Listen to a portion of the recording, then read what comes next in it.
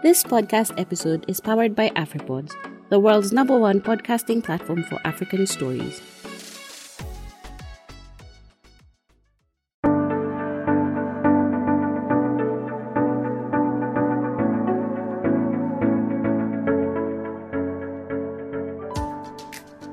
Welcome, everybody, to this podcast on the Angaza Awards. We're very excited to have Esohe Denise Odaro with us today. Esohe is the head of investor relations at the International Finance Corporation. Welcome, Esohe. Thank you very much for having me. I'm excited to be here, Nuru. We are very excited that you have carved time out in your very busy schedule. I know you deal with weighty issues that are very dynamic. So thank you for joining us from Washington, D.C. Anything that has to do with women and Africa, you got me with those two words. And so here I am. I would make anything happen for this to happen. Thank you. You are one of our greatest exports within our sector. So we're excited. We're excited to have you here. So let's just get right into it.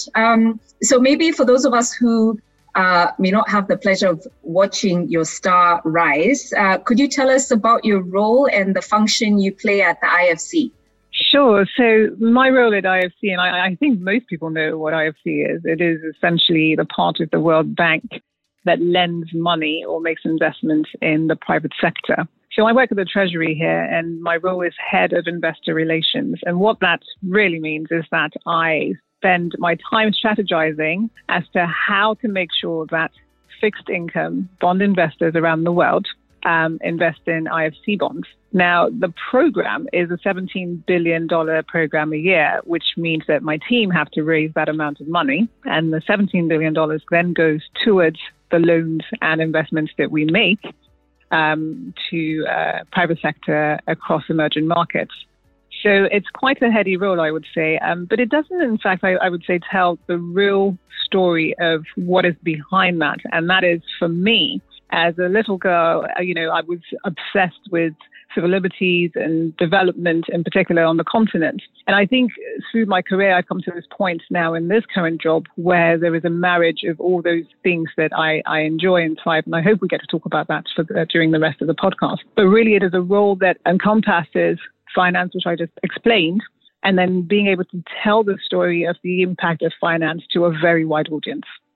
Thank you. And, just those numbers are staggering. 17 billion that your mandate is to raise that capital through the global capital markets. And, Esohe, the work that you do touches millions, because IFC then takes that capital and on-lends it to financial institutions and banks in particular across the continent. So any financial institution that's working with IFC on the continent is benefiting from a lot of your labor. And then also on the private equity side, is that correct? Indeed, that's correct. So key things that we do is the provision of debt, like you said, equity investments and advisory. So a lot of our investments, and in particular, we can talk about investments in the women's sector or to promote gender, tends to come with technical assistance as well to enable those institutions, particularly the financial institutions, to be able to reach women entrepreneurs, as an example.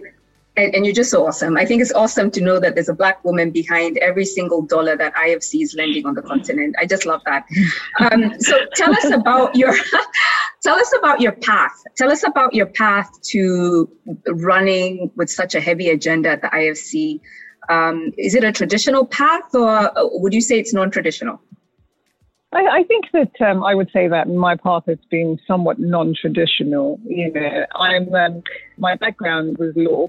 And my mother was a lawyer, and my father was a banker. So I grew up with two professions in my household.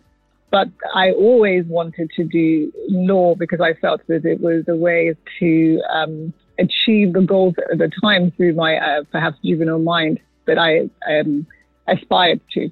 So essentially what I mentioned earlier was I was very passionate about, why is it that there's so much crime, in certain parts of Nigeria, which is where I'm from. And why is it that women don't have access to certain services, etc. So those kind of things. And in the end, I thought that law was the way to do that. So, but obviously I qualified as a barrister and then I worked in investment banking. And so my first real job was at Goldman Sachs and then at GE. And so these things that at the time seemed to have happened somewhat by chance have led me to where I am today. So in my current role, I'm obviously not a practicing barrister, but I am able to bring with me a lot of the skills that I got from that training, advocacy, being able to relate to research and to put forward arguments that make sense. This is what I have to do because as we issue around 300 bonds a year, and attempting to have these bilateral relationships with most of the global capital markets kingpins, shall we say, it takes a lot of all those skills. So definitely not a traditional path, I would say. So very interesting what you're saying in terms of the impact and influence of your upbringing and also what you are passionate about and how that has led you to where you are now. So along your journey, what would you say are the top 3 lessons you learned? Right. I love this question, Nuru. I think it's so important to reflect. And for me, I think I will call them the TTC. So 3 things. First one is to find what you thrive at. So funny side story. When I finished my A-levels, I had a cousin who was in IT, and he was so happy with his job because he seemed to earn a lot of money. And, he tried to convince me to look into doing that. Needless to say, when I spent half a day with him, I realized that I would rather watch paint dry. Not to say that it is not a viable, obviously, profession, but it just wasn't for me. I think finding what you enjoy doing is more important than finding what you think will pay initially. And that could be a subsector of where you are in finance, right? So I started off within the loan market, but more on the legal side of things. And then I realized that, I want to be part of decision making, and that's where I thrive. So I think once you find that segment of, okay, what am I good at and what do I enjoy? That's where really, in the end, you will find success. The second one is to try, and it seems easy enough, but I joined the World Bank through the Young Professionals Program. And by and large, when you look on paper, that may seem like something that if you look at my CV, like, okay, this kind of makes sense, but it's not quite true because I do tell everyone who reaches out to me on this, I applied for 8 years. Every single year, I would dust off that CV, write a cover letter. And when I eventually got that call to interview, I thought it was a prank. A friend was playing on me because I'd been applying for so long. So I think you just persistence, and I think for women of color in particular, that being thick-skinned is of benefit. And, water off a duck's back when you do come across naysayers, etc. And the third, I would say, is to champion others. If you spend more time championing people, you are creating essentially a community of backers. And that is how you will excel. And you will stand on the shoulder of giants because you've lifted those people up. And by and large, they will do the same to you. So those, to me, I would say the 3 things that I have learned in my career that I continue to pursue. And I look for, in fact, the first 2 in people that I interview for jobs. I love that acronym, TTC. It's so awesome because, and you really walked us through a wonderful learning experience in terms of really that idea of it's not always about the money. Sustainability comes from doing things that you're passionate about and things that you're good at. And that applies actually for the employed world and those of us who are entrepreneurs and business owners. Absolutely. So yeah, that's fantastic. And 8 years of trying something, I know there is this one company that I've given up on. From my college days until I got hired at Barclays, I applied at Coca-Cola. I can tell you every year I wanted to for like a decade, and it never happened. And I'm glad it didn't happen because the last interview I did at Coca-Cola, they gave me some very clear feedback as to why I'm not getting the job. And I used that feedback to launch into a whole new career space, which is public affairs. So, and I don't plan to work at Coca-Cola. I plan to stay in the financial sector. It is their loss. Well, there you go. And I think that's so fascinating to hear, that sometimes it does take that. It does take, it does take reflection and inflection to achieve success. Indeed, and success can be defined differently, right? So for 10 years, I tried to work at an institution. I did not succeed, but that engagement and learning from that process was my launch pad for a whole new different career. So we need to redefine what failure is. What Absolutely. Do you think? Yeah. I couldn't agree more. I think, what some define, well, I think it's interesting actually, because the definition of success, I totally agree, is a personal one. And, and I think it's, to me, being able to make decisions that impact your life so that your life is more enjoyable. That to me is success. And I think, I don't think, and it's recognizing the things that you can control and the things that you cannot control. But the things that you can control, doing something about those.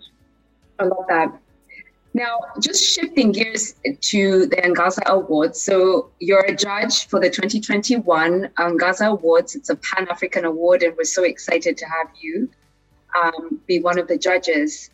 And you have supported many other events on the continent. And you spoke about, the issues around governance and civil liberties that you're really passionate about, and gender.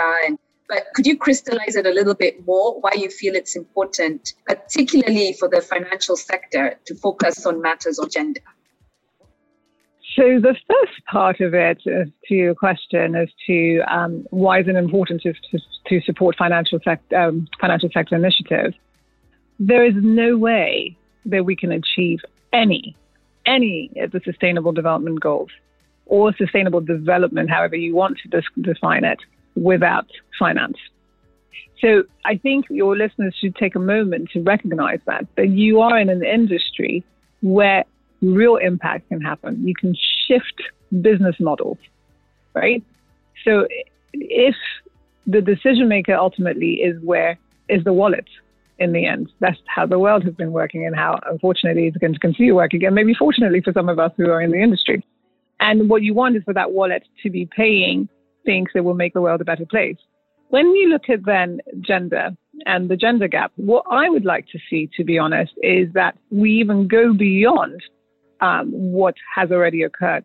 What has already occurred is that there's been some very little progress in terms of bringing in women into providing access to capital to women. But that is all you tend to hear about. And then the next being women on boards, right? And these targets are targets that are relatively fluid. But what you need to do is you need to bring in a pipeline of viable and just, the talent that's out there, tapping into that. And I think on the continent in particular, for the goals that we should have achieved by now and that are within our reach, we need to see equity, gender equity. And there was a photo very recently of, I think it was Angela Merkel and some of the African ministers. And it was so interesting to see, of course, you had the African ministers and there was no woman there.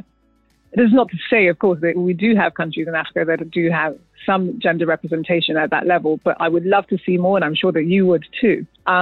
There is no way that we can truly achieve what we want without that parity. And I want to take a moment to say what I mean by that. So the difference between equality and equity, right? So equality saying that you're treating people fairly now, but equity is bringing up those who have been unfairly treated previously. And so I liken this often to looking over a garden hedge. If you're looking over a garden hedge and there are two of you and one person is really tall, you can't say, okay, equality because you're both looking over the same hedge. No, you need to lift the person who's shorter so that they can see over the hedge. That is equity, and that's what we need to do with gender. So fantastic. Thank you about that. And you talked about this aspect of, that photo of finance ministers. We all know that photo of the G7. And then, they sprinkle, people who look like us just for purposes.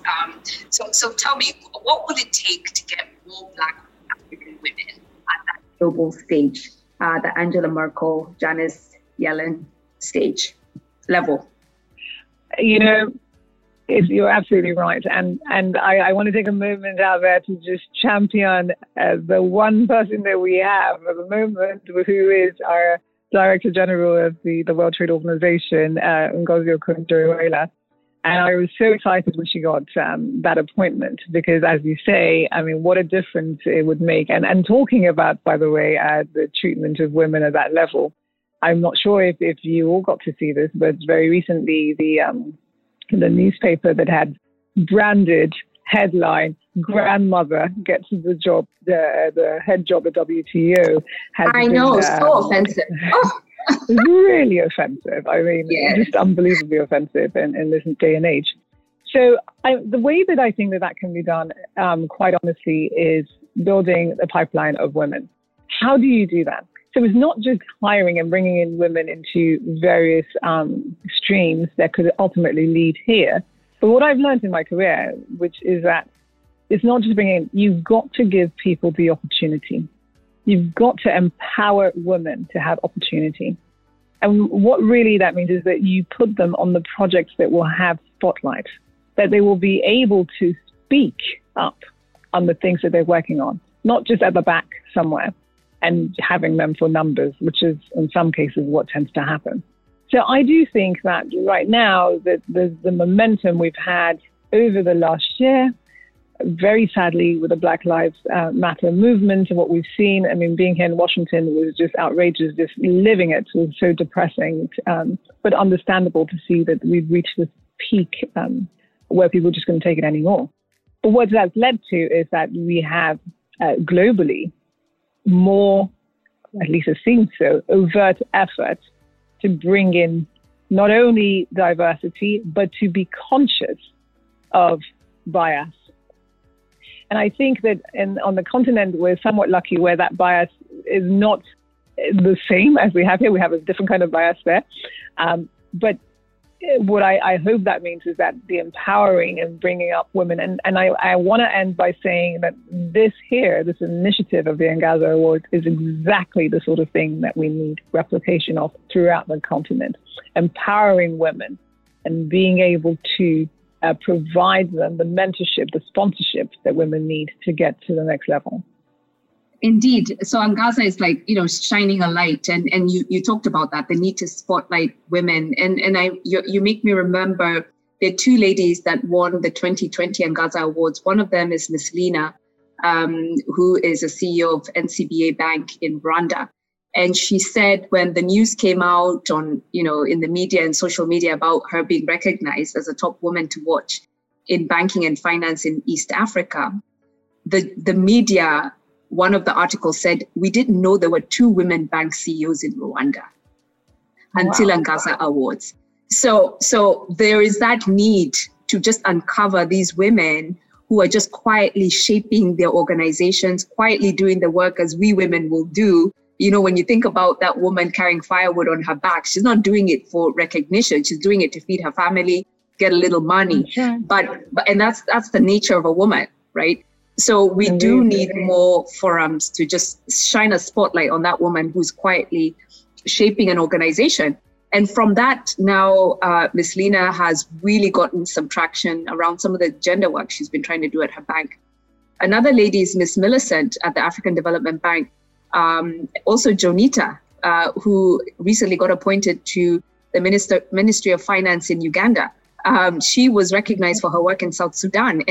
And you talk about bias, right? I think coming from Kenya, we have this bias that Kenya is the center, the hub of finance in East Africa. So anyone who's, sharp on finance will come from Kenya. But when we started hearing stories from South Sudan, from Rwanda, from Uganda, you humble yourself because you realize that we need to change our mental model of what a leader in finance should look like. And we, so we really need to understand that a bank in Kenya can hire a woman CEO from South Sudan. It's possible. But we think, we think about a certain type, a male, from Kenya versus a young 30-year-old woman from South Sudan.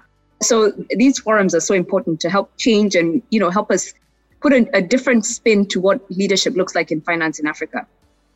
I think you put it very nicely. And every woman in finance, even mid-level in Africa, has probably had, times like I did when you go into meetings and you're with your junior colleague who is male, and people are talking to him instead of talking to you, even though you're the boss. And they just assume that he's the decision maker, And so I think you're absolutely right. In spotlighting women in leadership positions, you begin to change that perception, just that automatic of what a leader should look like. And this is where these kind of initiatives certainly make a difference. Great. So as a judge, you're going to be going through many entries. Could you clue us in and give us a tip in terms of what you'll be looking at when you're going through the entries for the Angaza Awards?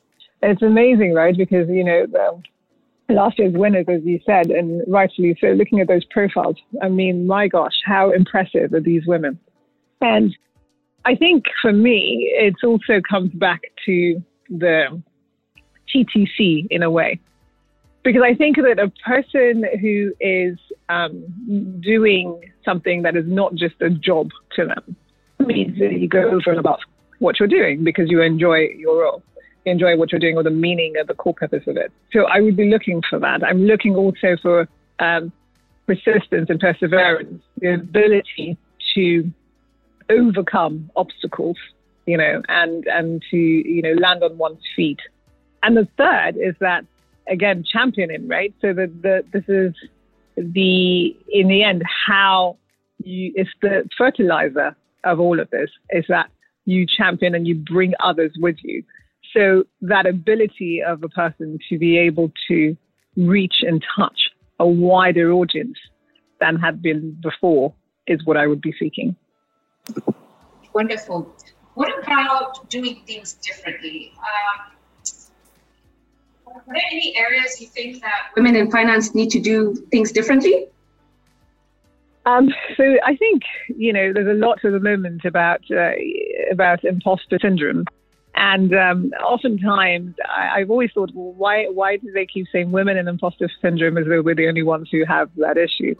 But I will say that some of the things that can be done differently on a personal level is that we ought to, claim our space. And I say that in the sense that not making excuses for you being where you are. We oftentimes have to juggle a lot more than our male colleagues. Some of us are mums, and that obviously means a very different kind of life, especially if you're pursuing a finance career and a more senior level. So I think being able to own our space, and when you look at some of the women that you mentioned earlier, Janet Yellen, Christine Lagarde, and Ngozi Okonjo-Iweala, these are women who are not apologetic about who they are in any way. And they're all very different. And you look at, Angela Merkel, all very different. I don't think that a female leader has to look a certain way or, wear pink or not, or wear gray or whatever. But you hear all these things about how to be taken more seriously. So I think that pursuing your interest, being at the forefront of what is bringing about step change in the finance industry is very important. And right now, if you're not considering sustainability somehow, then I'm sorry to say, but by and large, you will have to at some point, and at that point, you will be a laggard.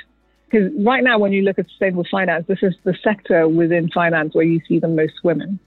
And funny enough, I do think that the reason why that is because it is the nascent area in finance. And at a time when this was, budding, a lot of men didn't want to do it. And they just probably they didn't think that it was serious enough. And now we're at the point where, well, if you have 7 years experience in sustainable finance, guess what? You're probably one of the most experienced people globally in this area.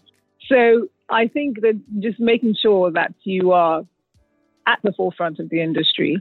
And I do think the sustainability is now an umbrella that will cut across even more than we're seeing within the finance industry.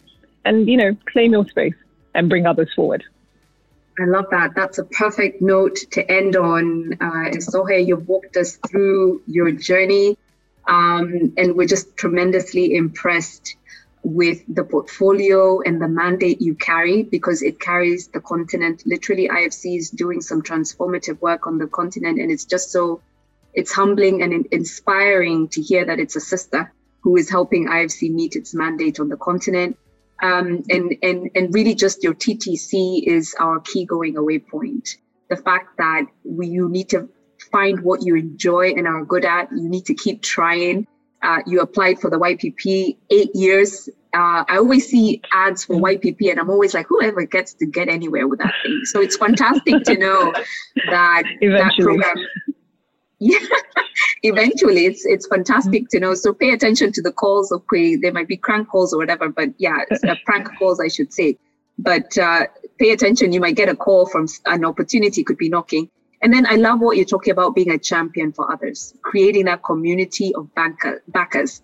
At the 2020 Angaza Awards ceremony, we had a speaker, Dr. Nancy Onyango from the IMF.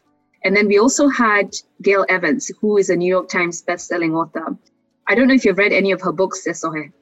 I have not, actually, but now I'm writing it down and thinking I ought to.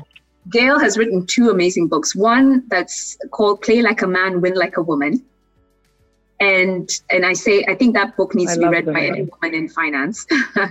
And the second book she wrote that speaks to your point about championing others.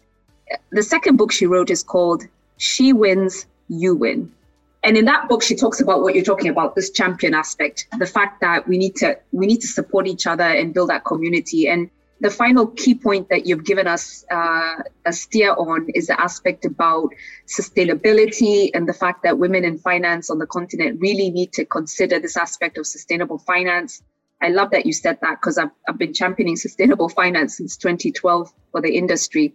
And you're right, this is the future of finance. So let's not be laggards.